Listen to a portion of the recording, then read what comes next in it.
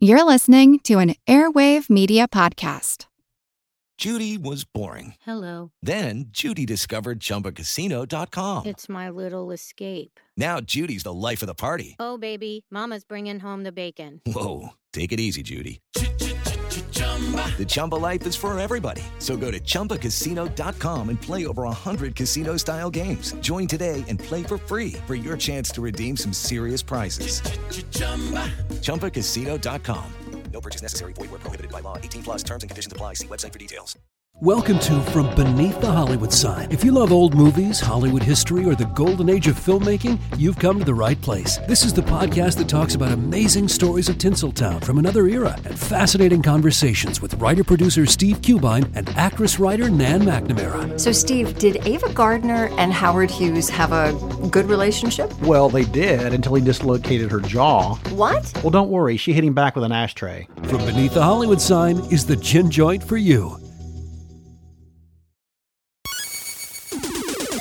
Recorded in Chicago, Illinois, with your hosts, Ken, Matt, Neil, and Jeff. This is Triviality.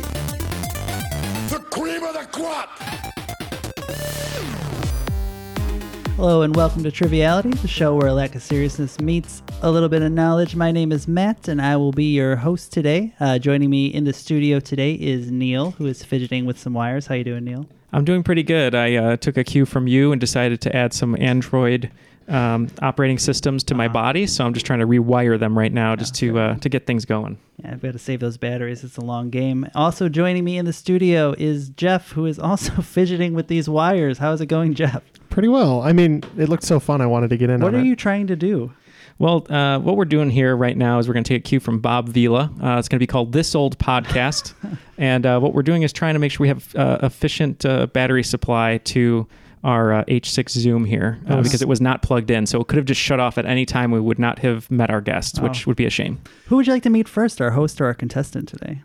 I think we should meet our contestant, someone who's reached out a few times letting us know about his own pub trivia teams and some of the answers that we've helped him with somehow. I don't know how we've done anything. I don't know how we've helped anyone ever. Correct, but I believe it was an answer for Devil's Tower, which holds a special place in my heart. Yes. I always get that one wrong.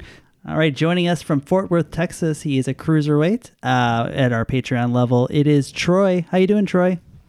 I'm good. How are you guys doing tonight? So no last name? He's just Troy? Just Troy. The only one? As I said before we started recording, it reminded me of High School Musical when Vanessa Hudgens playing Gabriella goes, Troy! That's all you need to know. I actually got a really funny story about that. When I was like maybe 10-ish, there was like a 6-year-old girl who had this like I Heart Troy shirt. Oh. And she came over to our house as like this like family gathering, a bunch of families. And everyone started teasing her and they're like, like actual Troy, like right over here. And she was mortified. She threw on a sweatshirt. She had the sweater on the whole night. She had to be so hot because everyone was making fun of her. And I guess that is your daily Neil story for us. Oh, that is my favorite Did you swoop in, though, with all your friends and you were in it together and did a dance number? Yeah, I actually threw a bat at her and she caught it and then we like... That's pretty commendable. I feel like you guys definitely know Troy now. So we're going to send that on over to our host today, who wrote a wonderful game, I'm assuming, as long as I win. It is, second time on our show, it is Maddie from Omaha, Nebraska. How's it going, Maddie? Good. How are you guys doing? Doing well. Excited to have you back. I'm excited to be back. So last time I was on for the International Women's Day episode, which was a whole lot of fun. Mm-hmm. Glad Kenya and I managed to beat the guys on the Women's Day episode. But yeah, I was delighted to be asked back and to even host. So I'm extra excited for this. Yeah, we appreciate you writing the game, and you were emailing us back and forth saying it was going to be an interesting game, which we're always excited about. I think there's maybe a little bit heavy on sports, which will be good for Matt. Mm-hmm. But Troy also is very, very good at sports and other things that I am not. So I think I'm going to partner with Troy today, if that's okay with you guys. Yeah, sounds good. I was going to say we should just do Troy and Gabriella, and I would be Gabriella, but I don't... That's probably too much of a High School Musical 3 reference for everyone. No, we can go with that. We can get our heads in the game. I'll be Vanessa Hudgens. That's fine. All right. So we'll be Troy and Gabriella. What about you two? You know you have to be I'm not even going to say it. Just you What? pick whatever you want. I don't even know what you were going to go there. I was going to go different characters, but there's no I don't point. know the reference, so that's nothing there. Oh, you've never seen High School Musical 1, 2, or 3? No. Okay. What? I was never a 12-year-old girl, Neil. I'm Well, sorry. I taught children's theater, and we used to watch it all the time. I was going to say you guys should be Sharpay and Ryan, the brother sister, duet team. Sure. All right, so you're going to be Ryan and Sharpay. Is Sharpay Obviously. the dog? Nope, that's his sister. So She has a dog though. A Sharpay is a dog, though, right? It is a dog. Okay. I'm not confused about it. All right, so Troy and I are Troy and Gabriella. Matt and Jeff are Ryan and Sharpay. This episode is called Neil Has Way Too Much Control. All right, before we kick the game off, why don't we learn how it's played? Kick it over to the rules guy. The rules of the game are simple. 20 questions split into 2 rounds worth 10 points apiece. At halftime, there'll be a special swing round designed by this week's host. After regulation, players will enter the final round with the points that they've accumulated and will have a chance to wager 0 to 30 points on 5 categorized questions. At the end of the game, someone will be named the cream of the crop. I am the cream, yeah. The cream of the crop. Well, with that out of the way, Maddie, why don't you take the game away? All right. So, starting with round 1, question 1. I know you guys are the only ones who can see this, and our listeners will not see it, but I am a proud alumna of University of Notre Dame, so there might be a couple Notre Dame questions. Featured on the Boston Celtics logo and carried by the live mascot of the University of Notre Dame, what is the name for the stout, knotty stick traditionally made from blackthorn or oak that can be used as a walking stick or perhaps more appropriately for the fighting Irish as a weapon? I don't know how you spell it, but I was going to say, spelling notwithstanding, I think we have this one. Yeah, we're locked in. All right, anything on this one, Troy? No, I have no idea. By introducing me as very good at sports, I feel like this one's coming back around. I think the worst part is I've actually met a Notre Dame mascot before while at Notre Dame, and oh man, he didn't mention this in his introduction. Did he beat you with this stick? No, he did pick it up and kind of like threaten me with it for a picture or two, but I mean, Virginia Tech actually ended up winning that game. Did you have that was a few years ago though? So did you have a stick when you were the Hawkeye at Iowa? Me? Did I have a stick? Yeah. Did they give you? No, I was all fists, baby. Did they give you any weapons? No weapons. Just these fisticuffs. So if you guys play Notre Dame, you'd be at a disadvantage. We would. So Troy, the only thing I can think of is it's making me think of that. I know it's not this, but it makes me think of that. What is that called? Like a blackjack that they used to like in the old movies. You're like, hey, see, and then they beat you with it or whatever. That is not what it is. Is that what it is? Is that the cop thing? I don't think so. Oh, yeah, it's like a nightstick, right? No, I'm talking about the thing that looks like a little piece of leather bound something. A blackjack. It's like a small club. Okay, maybe. Yeah, I don't know. What do you think, Troy? Yeah, I have no jumping point on this one. So you just want to go blackjack because I'm not going to get it. Yeah, let's go ahead and lock in with that. Okay. Believe it or not, I might know this from wrestling. There's an Irish wrestler named Fit Finlay who loved to fight, and he used to carry around this little stick that he called his shillelagh. I'm pretty sure it's shillelagh, so we're locked in with that. All right. And team Ryan and Sharpay, who's probably going to end up being called Jeff and Matt more often than not, is correct. It is a shillelagh. All right. Good thing spelling doesn't count. He had a little son named Hornswoggle who was a little Irish person. That was very offensive at the time, and he's still around. Good for him. It was offensive at the time. It continues to be offensive, but also at the time. Maybe we'll just, since you got that first question right, we'll call you Wildcats because that's the high school. So that way you don't have to worry about it. Okay. We'll change our name every question. Got it. So, question 2 is about food. A French confection made of profiteroles or cream puffs, piled into the shape of a cone and covered with thin threads of caramel. What is the name of this dessert, often served at weddings, baptisms, and first communions, which translates as something that crunches in the mouth? Are you okay with that? I don't have anything better. Okay, we're locked in. All right. How are you with French confectionery, Troy? We are not starting off too hot today, but I mean, do you have anything on this one? I have a few guesses. I know it's not. Eclairs. They have cream in the middle. They're cream puffs. Eating a fair share of those in my day. The thing that, so right when Maddie first started asking the question, I was like, oh, that's an eclair. But then she said cone shaped with caramel, which they do not have, I don't believe, at least the original kind. And then I started thinking of the difference between macaron and macaroon and Macron. and Macron and yes and Prime Minister Macron. Mark Maron. So I think so. The macaron is the burger looking thing, and then the macaroon is the other version. But I don't know if that is what we're looking for. How about you? Your description of all of those 3 M words that I'll butcher if I attempt to pronounce them is correct. That I know of, at least. But I think, but I'm not sure if that is the correct is the answer to the question. If that's the cone shaped. Me too. The cone shaped is what's throwing me off. I'm just trying to think of Look at the famous cones. Yeah, I mean, we used to make desserts in French class with Mr. Really? Field. Yeah, we did. Yeah, we made crepes and things like that. I didn't like vegetables or fruit at the time, so my crepe was just filled with marshmallow fluff. Wow, delicious. Yeah, I felt sick afterwards, but it was great. Yeah, I don't know. Do you want to go macaroon, I guess? Yeah, we can do that. Okay, we'll lock it with that. I was thinking of something that's popular in the French quarters down in New Orleans, and I went with beignet. Well, we did. No points, I'm afraid. So this one really depended on you either having an affinity for French desserts or perhaps seeing a BuzzFeed video on Facebook where they build one of these absurd things. So pardon my French, but this is known as a croque-en-bouche or a croquembouche.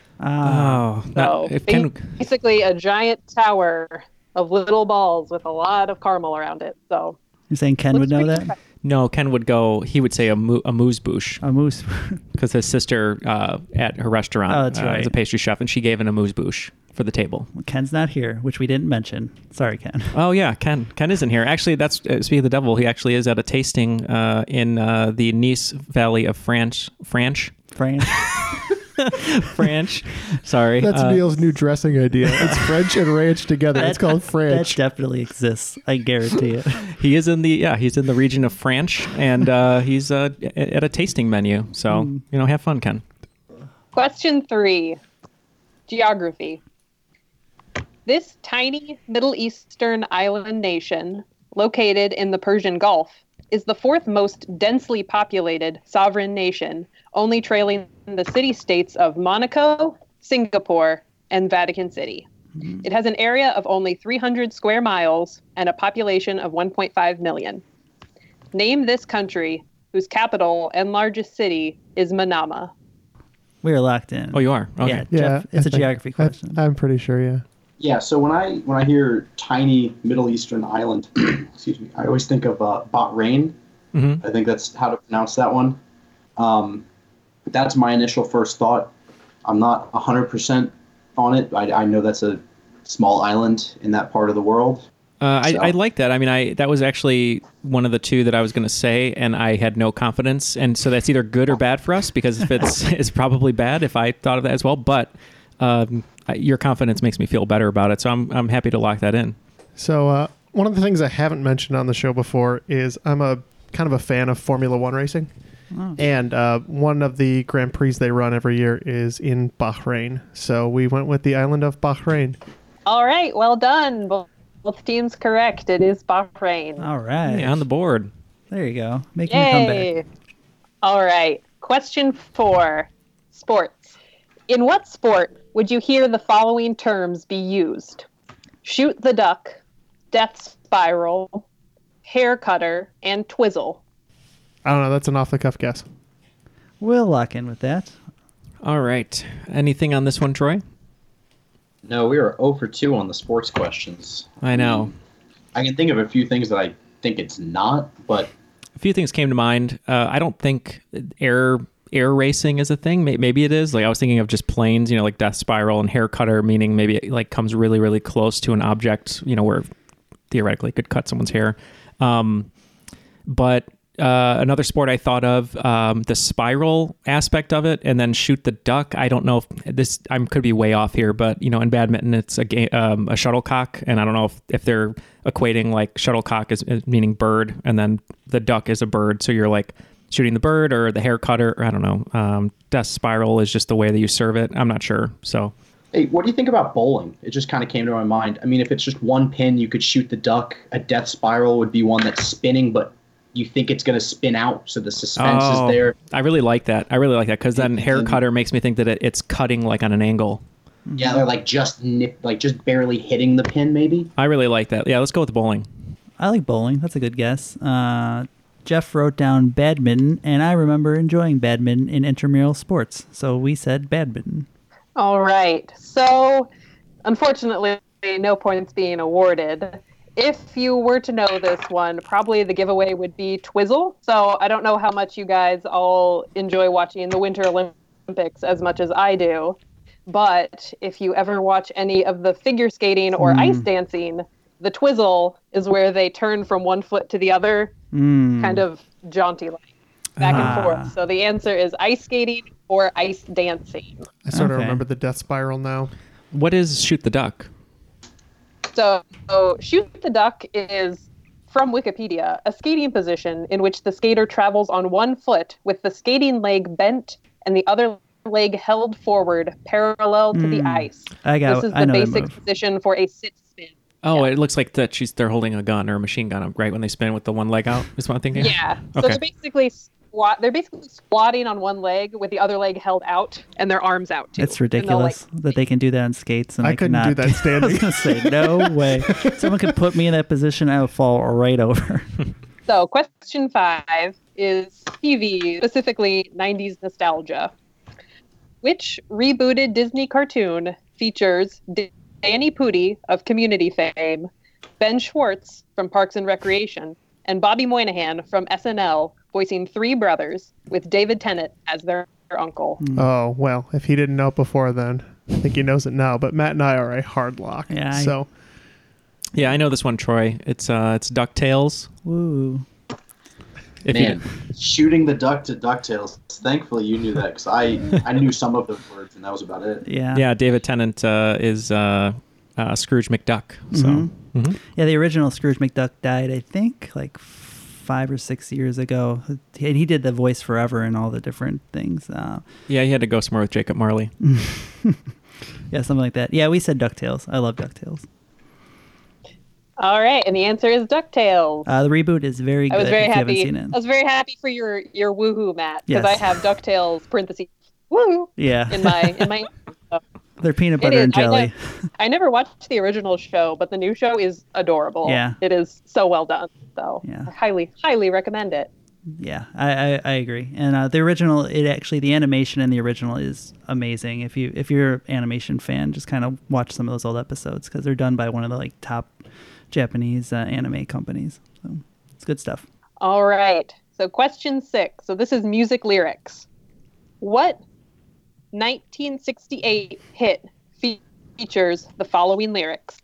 How well I remember the look that was in his eyes, stealing kisses from me on the sly, taking time to make time, telling me that he's all mine. We are locked in. You're locked in? Yeah. I'm having trouble with this one, Troy. Yeah, I don't know either. And we need the song title. Yeah. I'm just thinking, I'm way off right now. I'm not getting anywhere near it, but maybe like one of the most famous Supreme songs, or Aretha Franklin, maybe.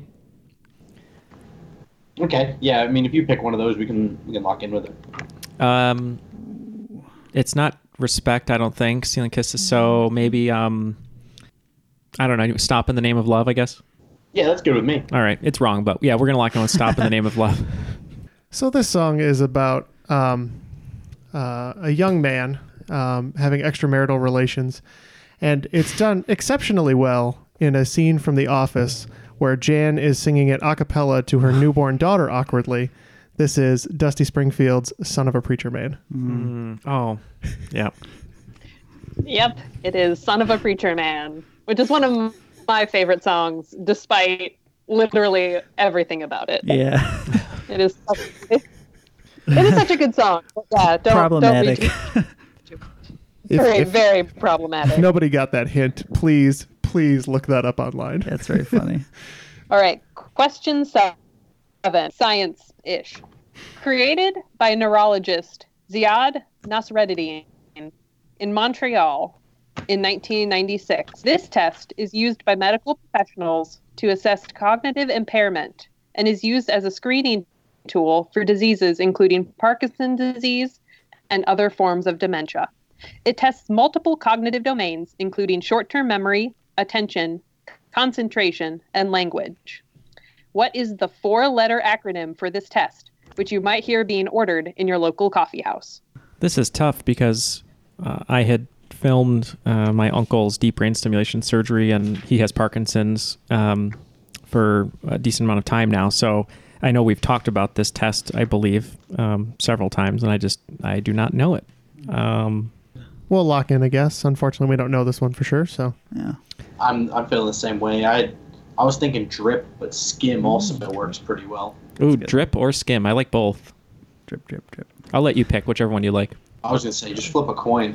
What are you doing? Are you actually doing this? No, that was okay. The worst it is. flip I've ever seen. We're going drip.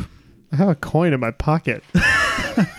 Neil wrote an X on a piece of paper and tried to throw it in the air, and it went nowhere. It did go to the opposite side, though. So. Very, very sad. Yeah, we wrote down some things. I wrote down cafe.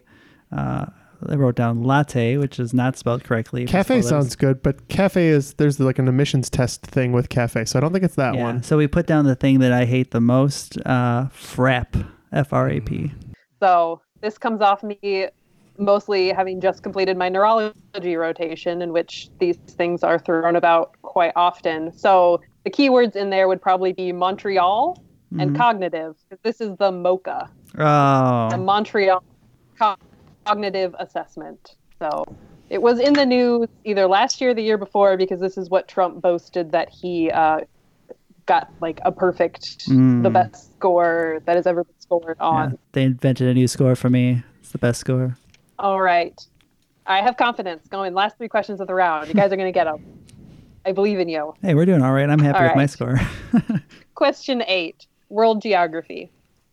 This waterfall, located in South Central Africa on the Zambezi River, is classified as the world's largest waterfall, as it has the largest sheet of falling water, with a height of 354 feet and a width of 5,604 feet. In the native Lozai language, it is known as Mosa Ayatunya, or the smoke that thunders. But what is this waterfall known as in English? There's a lot of waterfalls that we need to know that I feel like that we don't know. The only thing we do know is don't chase them. We're all right there. We're all right there. I was waiting for a better time. Oh, TLC. You guys are acting like a bunch of scrubs. Stop being a creep. All right. Or burn your house down. Yeah, exactly. I'm having so much trouble on this one. I wrote a question. It wasn't this one, but about a waterfall, and I remember I did the research on waterfalls. It was Angel Falls, which is in South America, I think. We're not locked in, but thank you. No, that's fine. I guess you're just giving us wrong answers. Neil, I have an inroad on this, so I'd like to talk it out with you, but I do have an inroad. Cool, that's better than I have. Jeff, do you have anything besides a text message from your friend that you're responding to? It was my mom, thanks. Okay, she's your friend. I don't know your relationship. This is the only other one I can think of, and there's a lake attached to it. Waterfall Glen. It's beautiful. We're locked in. So my thought was, does the name Victoria Falls ring any bells to you? It does. I for some reason I thought Victoria Falls were the Canadian side of Niagara Falls, but I could be way off on that. It was 5 a.m. when we drove past it. We got out and then maybe trespassed in the park. Although to be fair, we called the park service and they said they wouldn't stop us. So that's the lamest trespassing I ever heard. But Victoria Falls, I mean, I'm not going to come up with anything else. But if it's coming to you for a reason, maybe we should just go with it. I think that's what's going to happen with the current Spice Girls reunion. Victoria will not be on tour, so she won't fall. I know. No, I meant the whole thing is going to fall down. Oh, okay. I'm fine with Victoria Falls if you are. Yeah, for some reason that's sticking out in my mind, and that's what I'm thinking. Hey, I trust you. I'm not going to come up with anything better. So yes, we were shooting around Angel Falls, but I think that's in South America. And then I remember Lake Victoria is a pretty good sized lake in Africa, and they named a bunch of stuff after her. So we thought maybe this too was Victoria Falls. All right. Well done to both teams. The answer is Victoria Falls. Nice. So, Nice job. question 9. More sports. This NBA coach's journey has included stints as the assistant, then head coach of the New York Knicks and head coach of the Houston Rockets.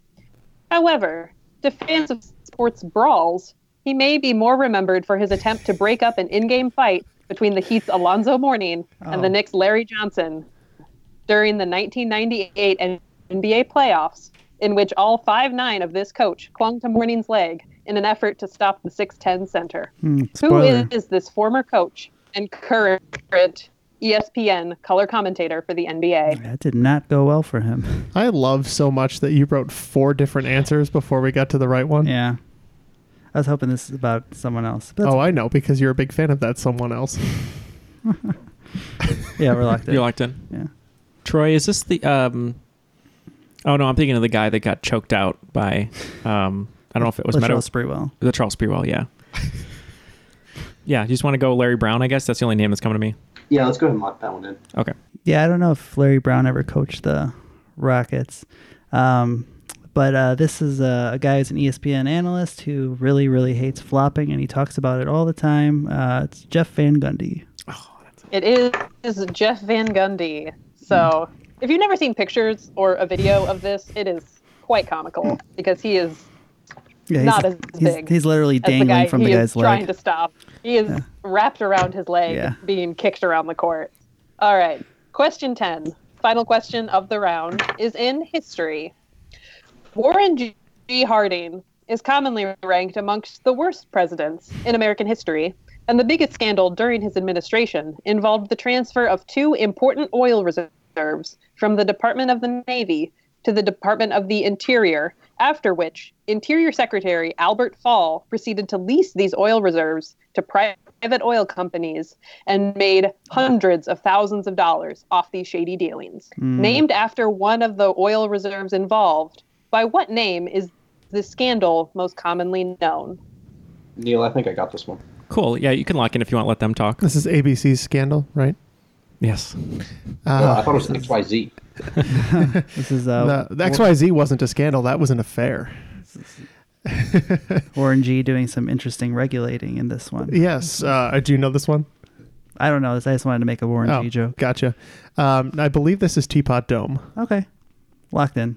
Yeah, that's my thought as well, Neil. You feel the same way? I trust you, so I feel the same way. That means he doesn't know. Well, then let's go ahead and lock that one in. All right, yes, the answer is the Teapot Dome scandal. I also would have taken the Elk Hill scandal. So the Teapot Dome oil reserve was in Wyoming, and then the Elk Hills and Buena Vista Hills reserves were in California. All right, well, that brings a conclusion to round 1. Very good for me and Jeff. Team the Wildcats, apparently. Right? Is that correct? You are the team. You are the Wildcats. WILD.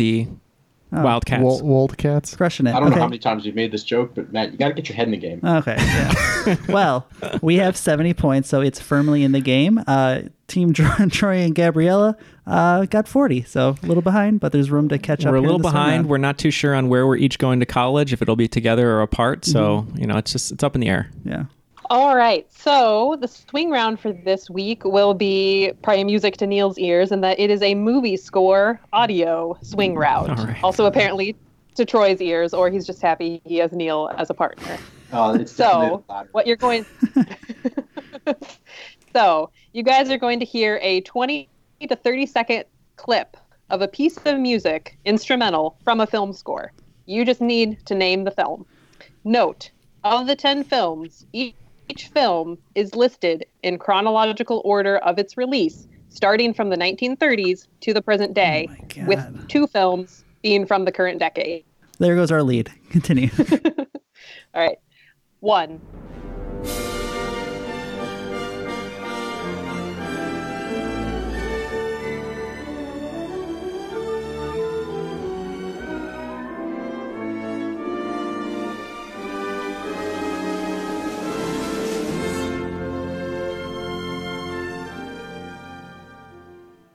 2.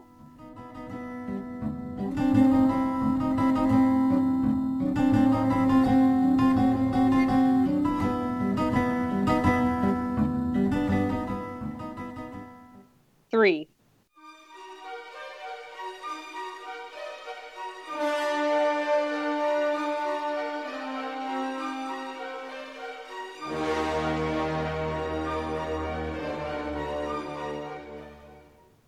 Four.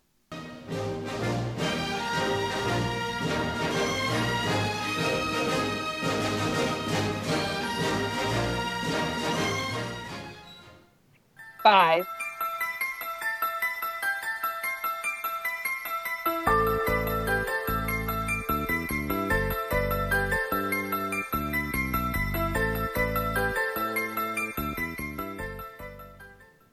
Six.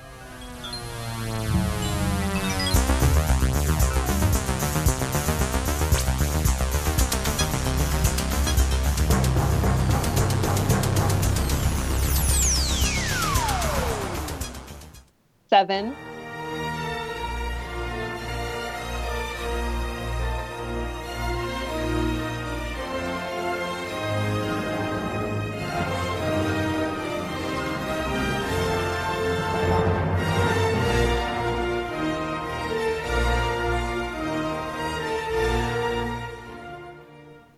Eight.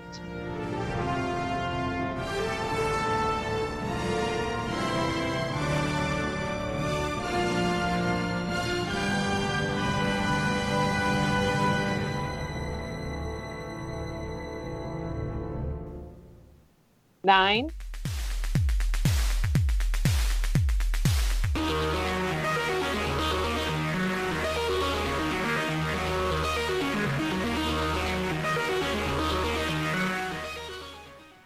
And 10.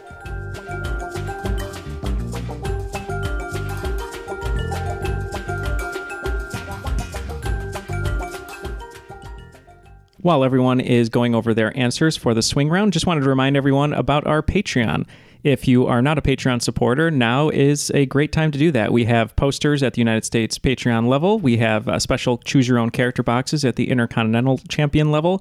And all the way up to Universal Champion, you get a special loot crate that we specifically curate for you. But if you'd like to become a Patreon supporter, you can do so at patreon.com/trivialitypodcast. Get some of those perks, get some bonus episodes, some more content, and support the show, which we would very much appreciate. Yeah, we're planning on using that money to get sent to podcasting school so we can do this in one take. Yeah. So thanks, guys. Yeah, thank you, Matt.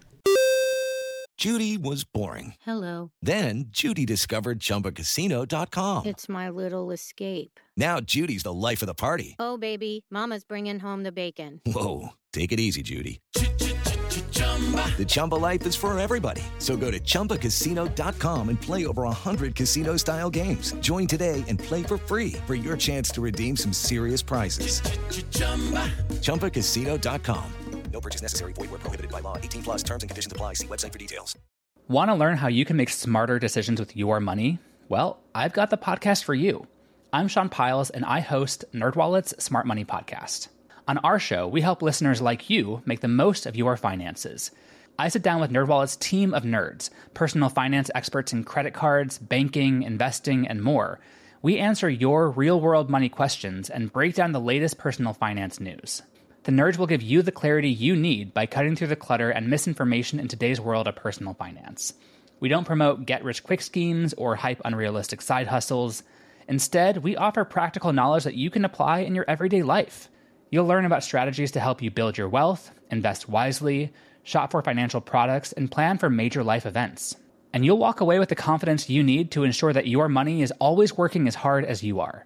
So turn to the nerds to answer your real-world money questions and get insights that can help you make the smartest financial decisions for your life.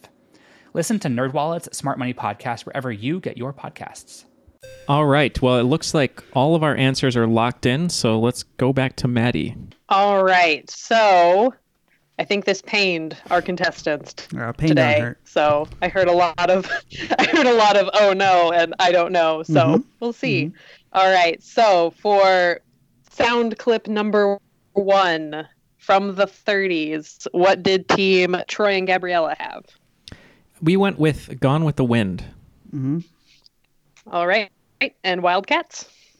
We also went with Gone with the Wind. Yay! Points. Right. One point apiece. It was Gone with the Wind. That is Tara's theme from Gone with the Wind. And we could skip the rest of the All questions, right. assuming we got them all right, and move on. And that's just 50 points for each team. And okay. Easiest scoring All right. ever. So question 2. We'll just keep going with Troy and Gabriella first. So what did you guys have? So to me, this one sounded kind of Western. And when I think of old Western scores, I think of Red River and The Good, the Bad, and the Ugly. Neil kind of pointed me as The Good, the Bad, and the Ugly was a little bit too late for this, given that they were in chronological order. So we locked in with Red River. And we thought this was still in that 30s and 40s era and just said Casablanca. All right. So unfortunately, no correct answers there. So if you've heard the instrument that was being played, that is the zither. And if you think of one film that had nothing but zither music in it, that is Orson Welles' The Third Man from 1949 by Anton Karas, that are the main title of that. Gotcha. So, all right. Question 3 from the 50s. Troy and Gabriella? Yeah, this one we weren't too sure on. We're having a little bit of trouble here. So, we just went with Rebecca. Wildcats? I don't know. We thought this sounded kind of like a monster movie. Originally, I wrote Godzilla, but that's too early. And it has more of an iconic song that I would have known. So we just said Frankenstein. All right. Neil, if I asked you to name another Hitchcock movie from the 50s, what would you have said? I was going to say North by Northwest, but Rear Window. The Birds. I was Rear Window too. Probably the Birds was 60. I know it's a Hitchcock movie. It is Vertigo. That was the one I missed. Man. Okay, question 4. Probably the one that everyone now has stuck in their heads. Troy and Gabriella. Yeah, this one really, really gave us trouble. I've heard this one before. They've used it recently. They've used it, all the time, different, areas and whatnot. And I could not think of anything. I knew it was, I think, a Western or at least an adventure movie. So we locked in with The Magnificent Seven. Ooh, that might be it. That's a good guess. I think that's it. We thought it was a 70s Western as well and said The Good, the Bad, and the Ugly. All right. Yay, Neil. It is The Magnificent Seven. Yeah. No, good. Glad I got that one, Troy. I pulled it out of my ass. You may have heard it recently because they remade The Magnificent Seven like 2 years ago, I think. Question 5. Troy and Gabriella. We weren't sure on this one. We knew it had a little bit of a Bells theme to it. Kind of sounded horror movie-ish.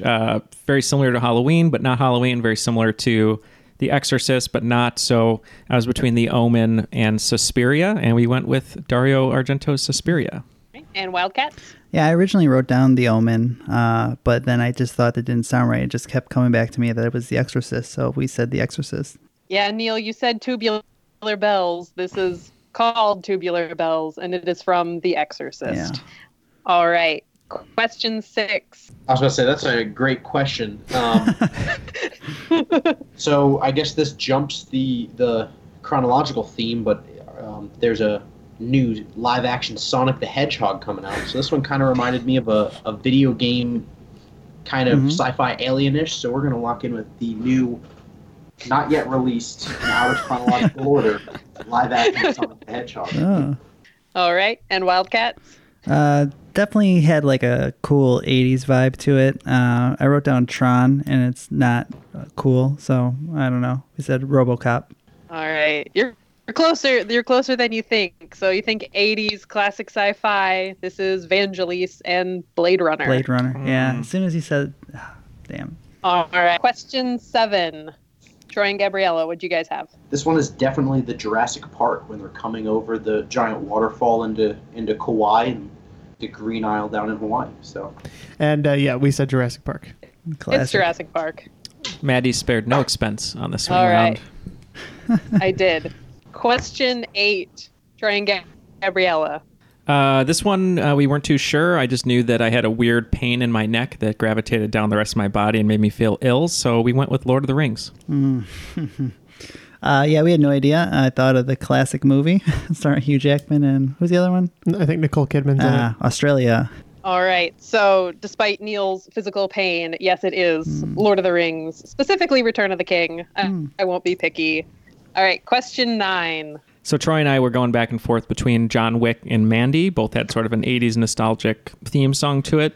At first, I thought it was Mandy, but that would leave only this year or last year for the answer to number 10. So I'm going to leave it to Troy. Troy, you can pick John Wick or Mandy, and I'll trust you on that one. I guess I'll have to go with the fact that I'm a big fan of dogs, so you might want to leave his alone. We're going to lock in with John Wick. Yeah, we thought this also had kind of like an 80s throwback feel, and we thought, how do you get back to the 80s? You need some kind of hot tub time machine. So we said hot tub time machine. Oh, they're both such good answers. I'm sad they're not right. So, what if I told you name a movie that was scored by Daft Punk? Give me more clues. Oh, you know? Yeah, no, it's Tron Legacy. It is. It is Tron Legacy. Tron you were was closer right. than you knew when you said 80s throwback. It is Yeah. literally a sequel to an 80s movie. So, yeah. This is from the Daft Punk score. And all right, question 10 will end the pain. I guess as a shout out to our previous answer, we kind of felt a little bit of a tropical, a little bit of a kind of an 80s vibe with this one as well. And we also, again, locked in with the live-action Sonic the Hedgehog. It'll be right when It's got to be somewhere on here. And Wildcat. Yeah, it's weird. We also went with Sonic. No, I don't know. We didn't know this answer at all. So I said just one of my favorite movies, Cabin Fever. I mean, kind of close with Sonic. There's animals in it. So this is The Suite from Zootopia by Michael Giacchino. After the swing round, Team Wildcats bringing their score up to 85 in the lead, and Troy and Gabriella just a little bit behind at 60, and it's anyone's game going into round 2. Round 2 is aptly named as all of the questions in this round will either be dual category questions or the answers will be 2 or more answers. So you'll kind of see what I'm talking about as I go. So question 1 of the second round, category is TV and government. The Inspectors is a half-hour CBS crime drama that began airing in 2015. It is unique in two respects. First, it airs on Saturday mornings rather than in prime time. And second, it is the only television show on commercial television that is funded by an American government agency. What U.S. government agency bankrolls this show, The Inspectors? I think I know this one, Troy. Okay, so it's the Inspectors. I made a joke about the FDA, but that's what they do. They do like food inspections. So maybe jokingly, it's the FDA.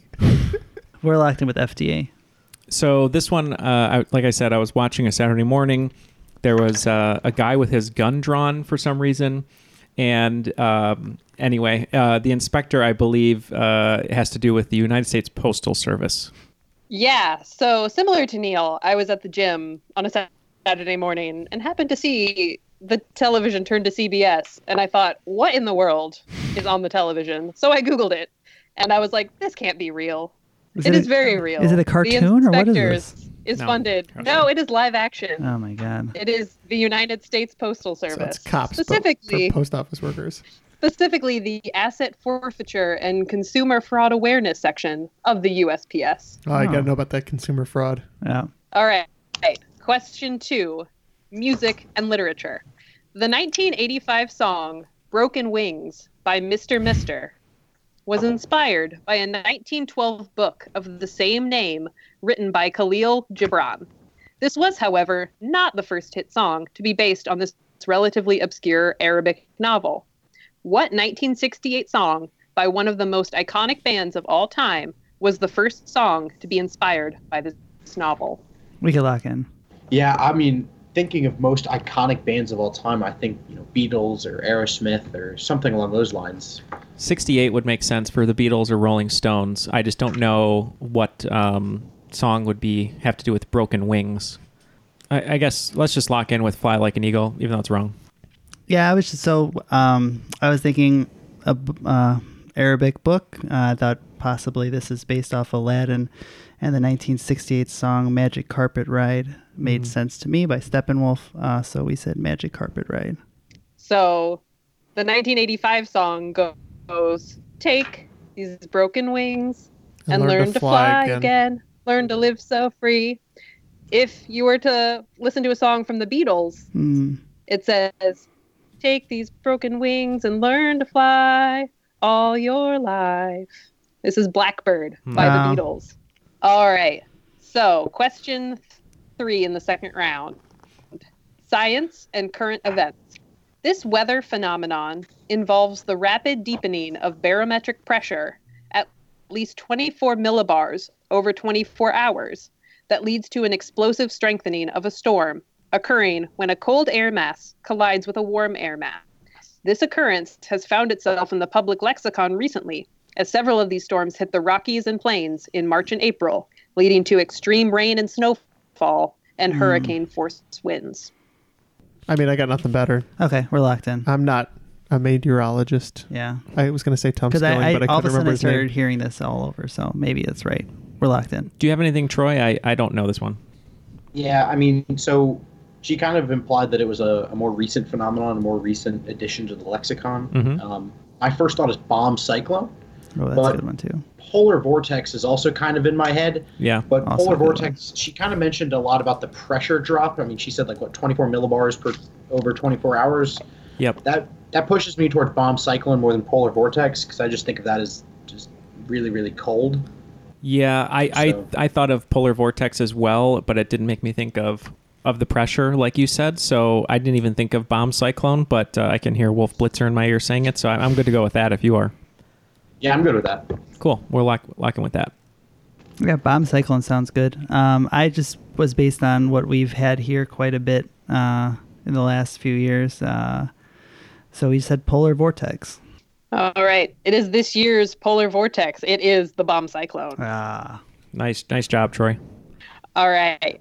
Question 4. Video games and geography.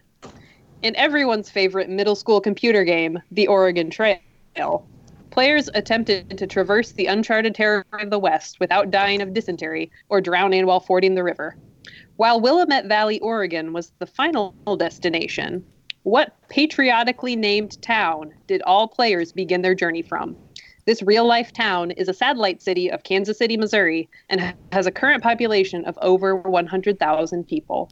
Matt and I are going to lock in before we get dysentery. Is that right? Oh, man. I was reading a book on the Oregon Trail, the game. Neil's currently attempting to ford the river. Yeah.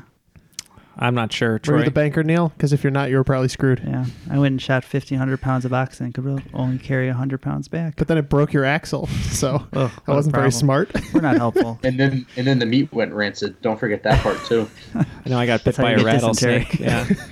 Yeah. There's a snake in my boot. Patriotic town. The first thing that popped into my mind was Fort Independence, but I guess that's mostly going off of the patriotic clue more than anything else. Oh yeah, isn't there an Independence, Missouri, or something? Yeah, I mean, I'm okay with just Independence. Yeah, but, I mean, as long as we're gonna steal the Declaration, then of Independence, yeah, I'm good with that. I really hate when Neil stumbles back ass words into a correct answer because Matt and I pretty quickly locked in. This is Independence, Missouri. Shout out to some distant cousins I have living in Independence, Missouri. Hey, that was all Troy. Good job, you guys. Yeah, thank you. That was all Troy. All right. Question 5. So this is what I'm stealing something from AJ Mass of Beat My Guest fame, and this is a triple mashup. So it is sports, music, and literature. So, and I will apologize in advance for this question and answer. Combine the name of the Montreal Canadian who was the first to score 50 goals in one season, the first to reach 500 career goals, and had the award for the NHL's leading regular season goal scorer named after him. So combine that individual with the group who sang 1974's You Ain't Seen Nothing Yet, and you'll get this author who wrote the novels The Running Man, Thinner, and The Long Walk. Note, you'll have to horribly butcher one of the names to make this work. I'm really sorry to all hockey fans and French-speaking individuals who are listening. I will also adjust that to say the pseudonym of the author. We're not going to get it. No, we're locked in. Yeah. Well, the author is Stephen King, so Richard Bachman. I think the band is Bachman Turner Overdrive. You're just looking for the name of the pseudonym. that the only thing I'm looking for? Yeah. I thought it was a before and after. Oh, is it? I thought it was the It's hockey a player triple plus. mashup. Oh, yeah. Yep. I don't know that. So it's Richard Bachman Turner Overdrive. I'm just trying to think of who the hockey player is. Oh, I know what it is. How about Luke? Okay, let's go with that. Yeah. All right, we're locked in with Luke Ricard Bachman Turner Overdrive. Yeah. We don't have an answer, so I'm just going to say Well- Luke Picard Turner Overdrive. I was like, I think we got there, but after the fact. Yeah, so we're wrong. Continue.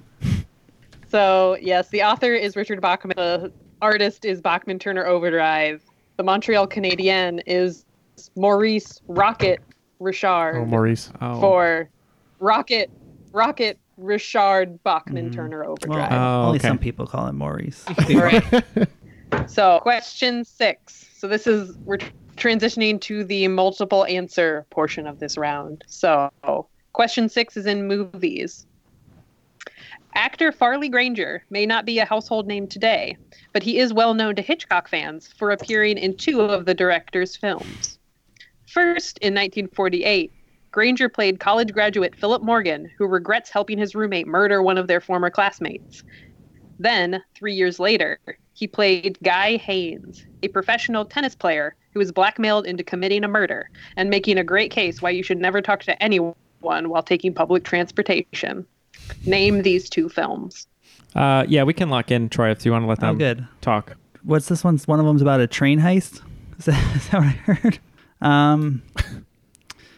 The Taking of Pelham 1, 2, 3.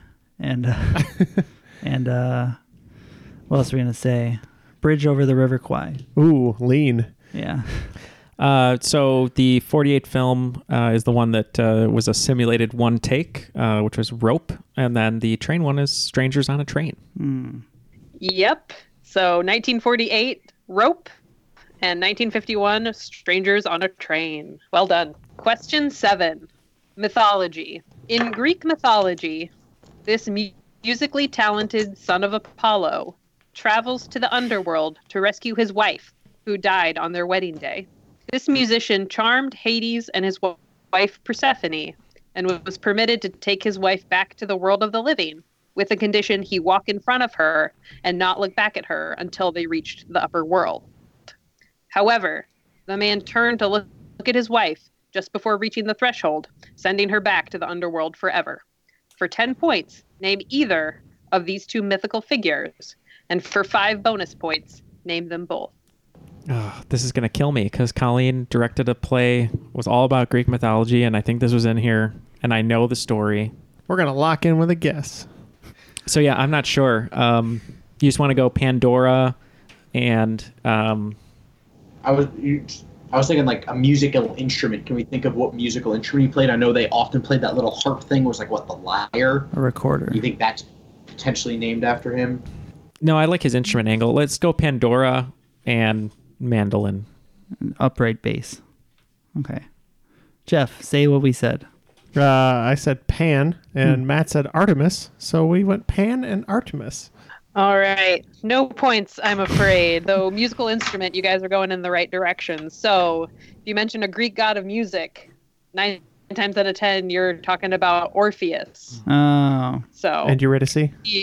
And Eurydice is his wife. Yeah. So this was inspired because there is currently on Broadway, and tomorrow will probably be nominated for several Tonys, the musical Hadestown, which is entirely based on this Greek myth of Orpheus and Eurydice and Persephone. I always thought that John Stamos was the Greek god of music. Is that wrong? He's the god of beauty. Question 8, literature. The 1990 novel Good Omens was written by which 2 British fantasy authors? One is most well known for his Discworld series, while the other is famous for multiple works, including Coraline, The Graveyard Book, and American Gods. Name both authors. Oh, well, I know the second one. What's a good British last name? Beckham. Jones. Ooh, Beckham. Yes, we're in. Got it. Are we in? Yeah, well, I've got the second half. Okay, fine. We're in. I don't care. I'm almost there, Troy. Do you have any thoughts? No. What are you thinking on the second half? The second one is Neil Gaiman, the author. The author. Based on the novel by He was diagnosed with Alzheimer's not too long ago. Oh, I know it then. Terry Pratchett, Neil Gaiman.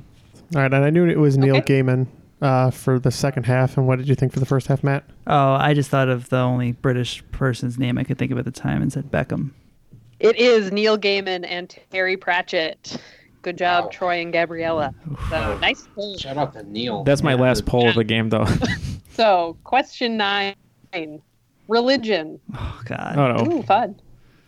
Walk into any Catholic church, and you're bound to see symbolic representations of the 4 evangelists, or the 4 writers of the synoptic gospels, Matthew, Mark, Luke, and John. I knew that crap. Name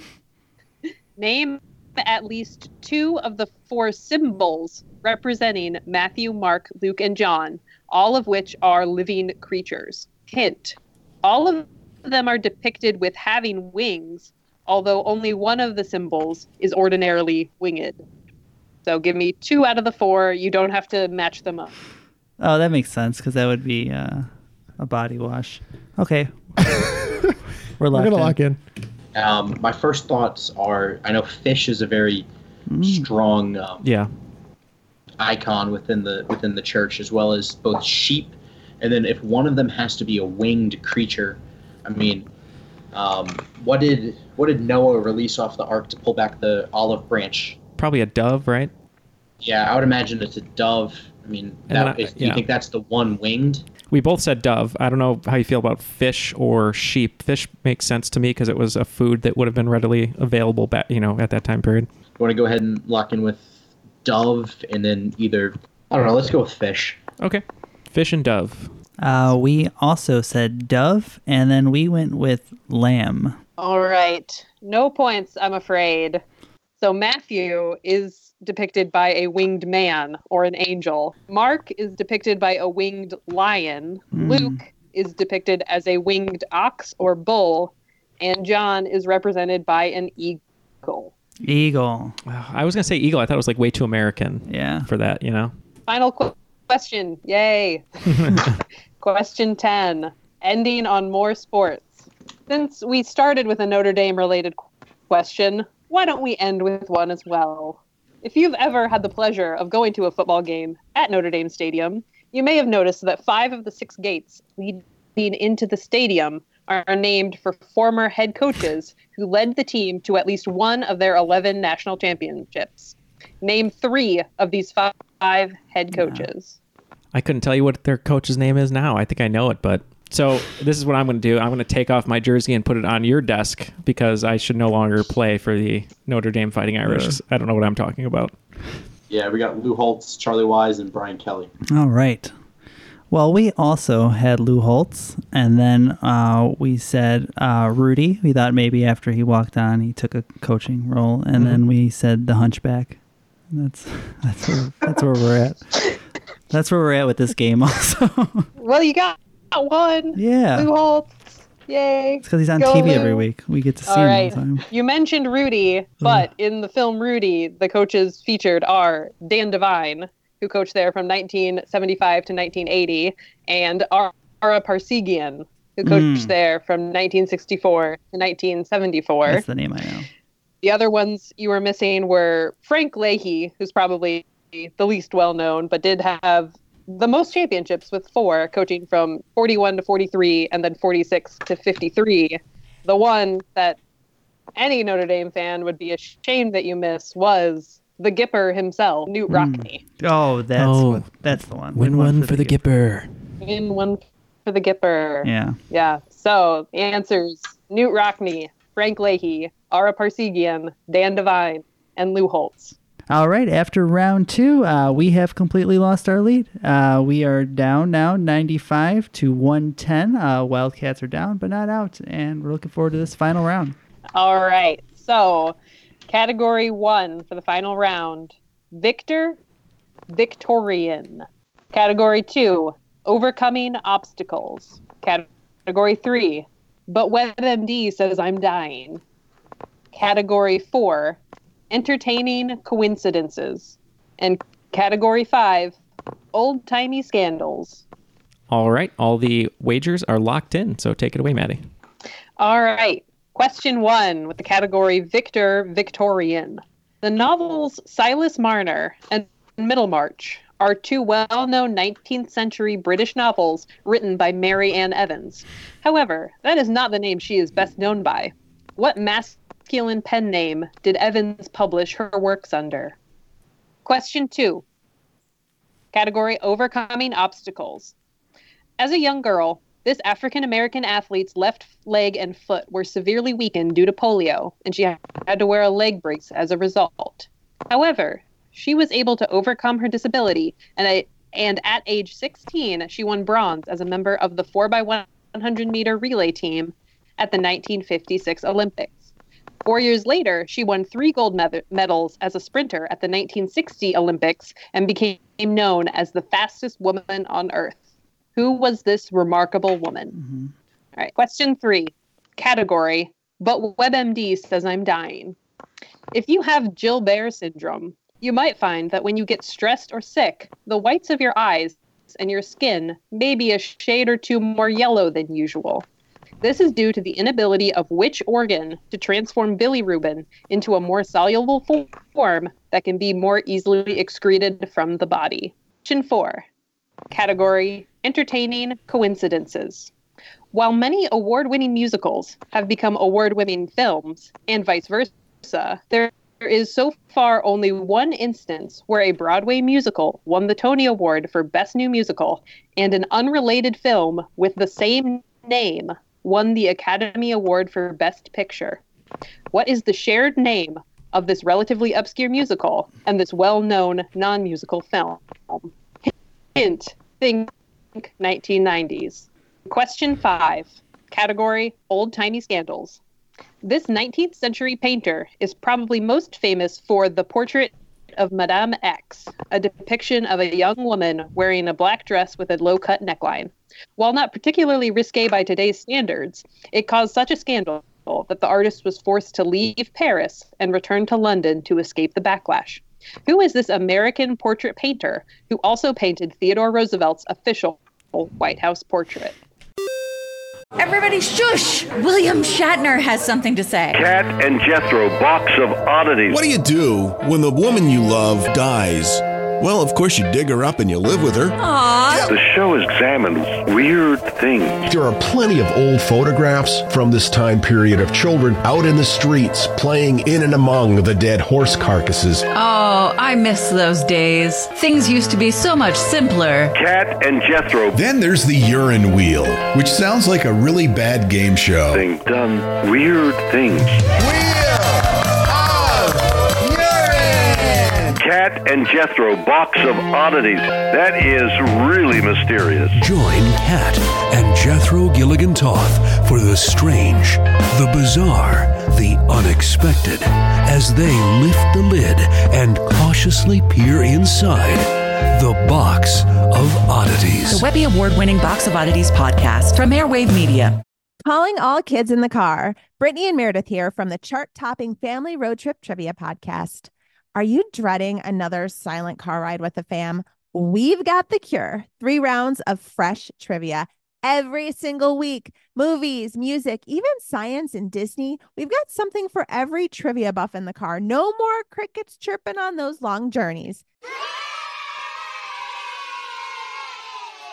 The Family Road Trip Trivia Podcast is your secret weapon for connecting and laughing with kids of all ages. Teens, toddlers, adults, it doesn't matter. Spark their curiosity and challenge their brains with every episode. New episodes drop weekly wherever you get your podcasts. Search for the Family Road Trip Trivia Podcast and turn those car rides into epic adventures. All right. Well, looks like all of our answers are locked in. So let's throw it back to Maddie to recap the questions and see what we said. So, question 1 of the final was in the category Victor Victorian. And the question was, the novels Silas Marner and Middlemarch are 2 well-known 19th century British novels written by Mary Ann Evans. However, that is not the name she is best known by. What masculine pen name did Evans publish her works under? All right, Troy and Gabriella, what did you say? My first thought goes to somebody like O. Henry. I didn't immediately know the author's full name to that one, so I guess we locked in with O. Henry. And we wagered an Oakland 5 all the way down for this final round. Yeah, so we wagered 10 on this one. I remember reading The Mill on the Floss, and I remember that was by George Eliot, and I think she may have also written the other ones, so we said George Eliot. All right, and the Wildcats will get their 10 points. It is George Eliot. All right. Oh, man. The Mill and the Floss. That's what my dentist gave me. Yeah. Those are my Fortnite dance moves. All right, question 2, category overcoming obstacles. As a young girl, this African-American athlete's left leg and foot were severely weakened due to polio, and she had to wear a leg brace as a result. However, she was able to overcome her disability, and at age 16, she won bronze as a member of the 4x100 meter relay team at the 1956 Olympics. 4 years later, she won 3 gold medals as a sprinter at the 1960 Olympics and became known as the fastest woman on Earth. Who was this remarkable woman? All right, Team Wildcats, what did you guys have? So we wagered 10 on this one. I first wrote down Jackie Joyner-Kersee, but that statement was way too late. So we ended up going with Wilma Rudolph. I think what Matt just described was exactly what we said. We threw out both Jackie Joyner, but we also couldn't for some reason remember the third name, and then we also crossed that one out because it was too late and went with Wilma Rudolph. And I'm glad you did. Wilma Rudolph is the correct answer. All right. Where were these questions during the last round? Question 3, category, but WebMD says I'm dying. If you have Gilbert syndrome, you might find that when you get stressed or sick, the whites of your eyes and your skin may be a shade or two more yellow than usual. This is due to the inability of which organ to transform bilirubin into a more soluble form that can be more easily excreted by the body. All right, Team Troy and Gabriella, what did you guys say? So when you tell me turning yellow, I think of jaundice, and then Hugh Laurie yelling at somebody as Dr. House that they need a new liver. Yeah, we agree. I thought this was in the liver for 10 points on the line. All right, and you're both correct. It is the liver. All right. Question 4, category, entertaining coincidences. While many award-winning musicals have become award-winning films and vice versa, there is, so far, only one instance where a Broadway musical won the Tony Award for Best New Musical, and an unrelated film with the same name won the Academy Award for Best Picture. What is the shared name of this relatively obscure musical and this well-known non-musical film? Hint, think 1990s. We wagered 10 on this one. Weren't sure. We were thinking of 90s Best Picture movies, and Jeff actually knew quite a few of them. Thank you, Neil. But we settled in on what we thought would be a really fun musical and said Titanic. All right, and Team Troy and Gabriella? I knew of a musical. I wasn't sure if it won the Tony, but I knew it was a musical, and people were singing as they were dying, and that was Titanic. So we went with Titanic. And the answer is Titanic. All right. So a little bit of flavor text. Titanic the musical premiered in April of 1997, and then won the 1997 Tony for Best Musical, while the film Titanic, completely unrelated, premiered in December of 1997, and then won the 1998 Oscar. So it's kind of weird coincidences all around. All right, and final question of the game, question 5, category old-timey scandals. This 19th century painter is probably most famous for the portrait of Madame X, a depiction of a young woman wearing a black dress with a low-cut neckline. While not particularly risque by today's standards, it caused such a scandal that the artist was forced to leave Paris and return to London to escape the backlash. Who is this American portrait artist who also painted Theodore Roosevelt's official White House portrait? All right. Team Troy and Gabriella, what did you guys say? We talked about it a little bit, and Troy had a great line of thought, I thought. And he said, maybe it's someone who a museum was named after, because we didn't really know. And we were trying to go through different museums, Guggenheim, etc. And he said, well, could it be in London? And I said, well, there's the Tate Modern in London, so maybe the last person's name is Tate. Could be completely wrong, but when I heard Tate, I think initially I thought of Catherine Tate, the actress. So I was like, that makes sense. So we went with Tate. Yeah, that makes sense. All right. And Wildcats? Yeah, we wagered 10. We were thinking about that portrait of Theodore Roosevelt. I think he's out in the courtyard. We got a nice big blue sky. We got some nice happy trees. We're thinking that this is done by Bob Ross.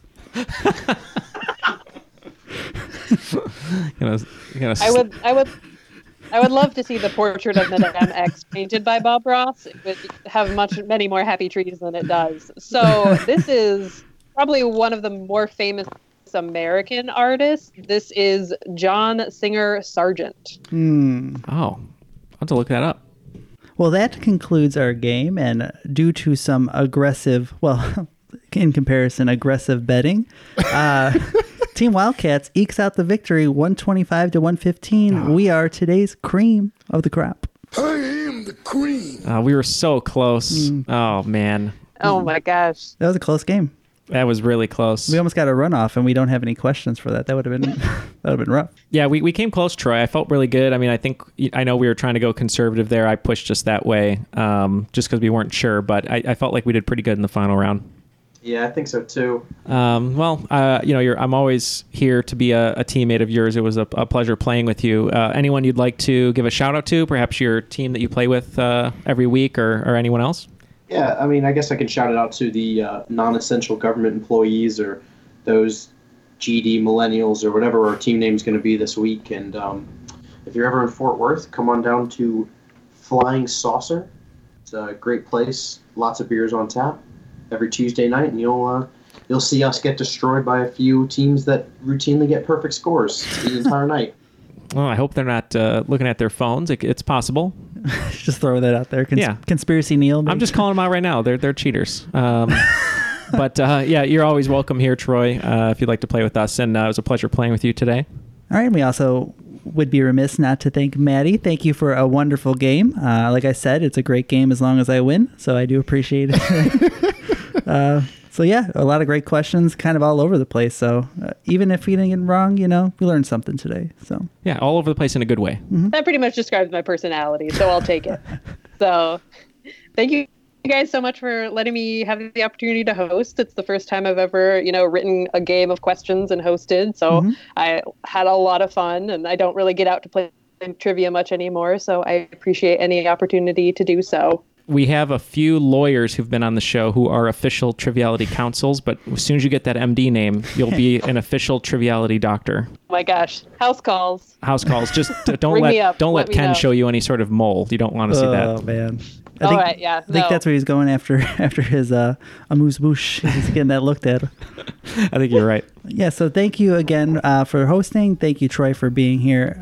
Thank you for Jeff and Neil and this horrible outro. My name is Matt, and this was Triviality.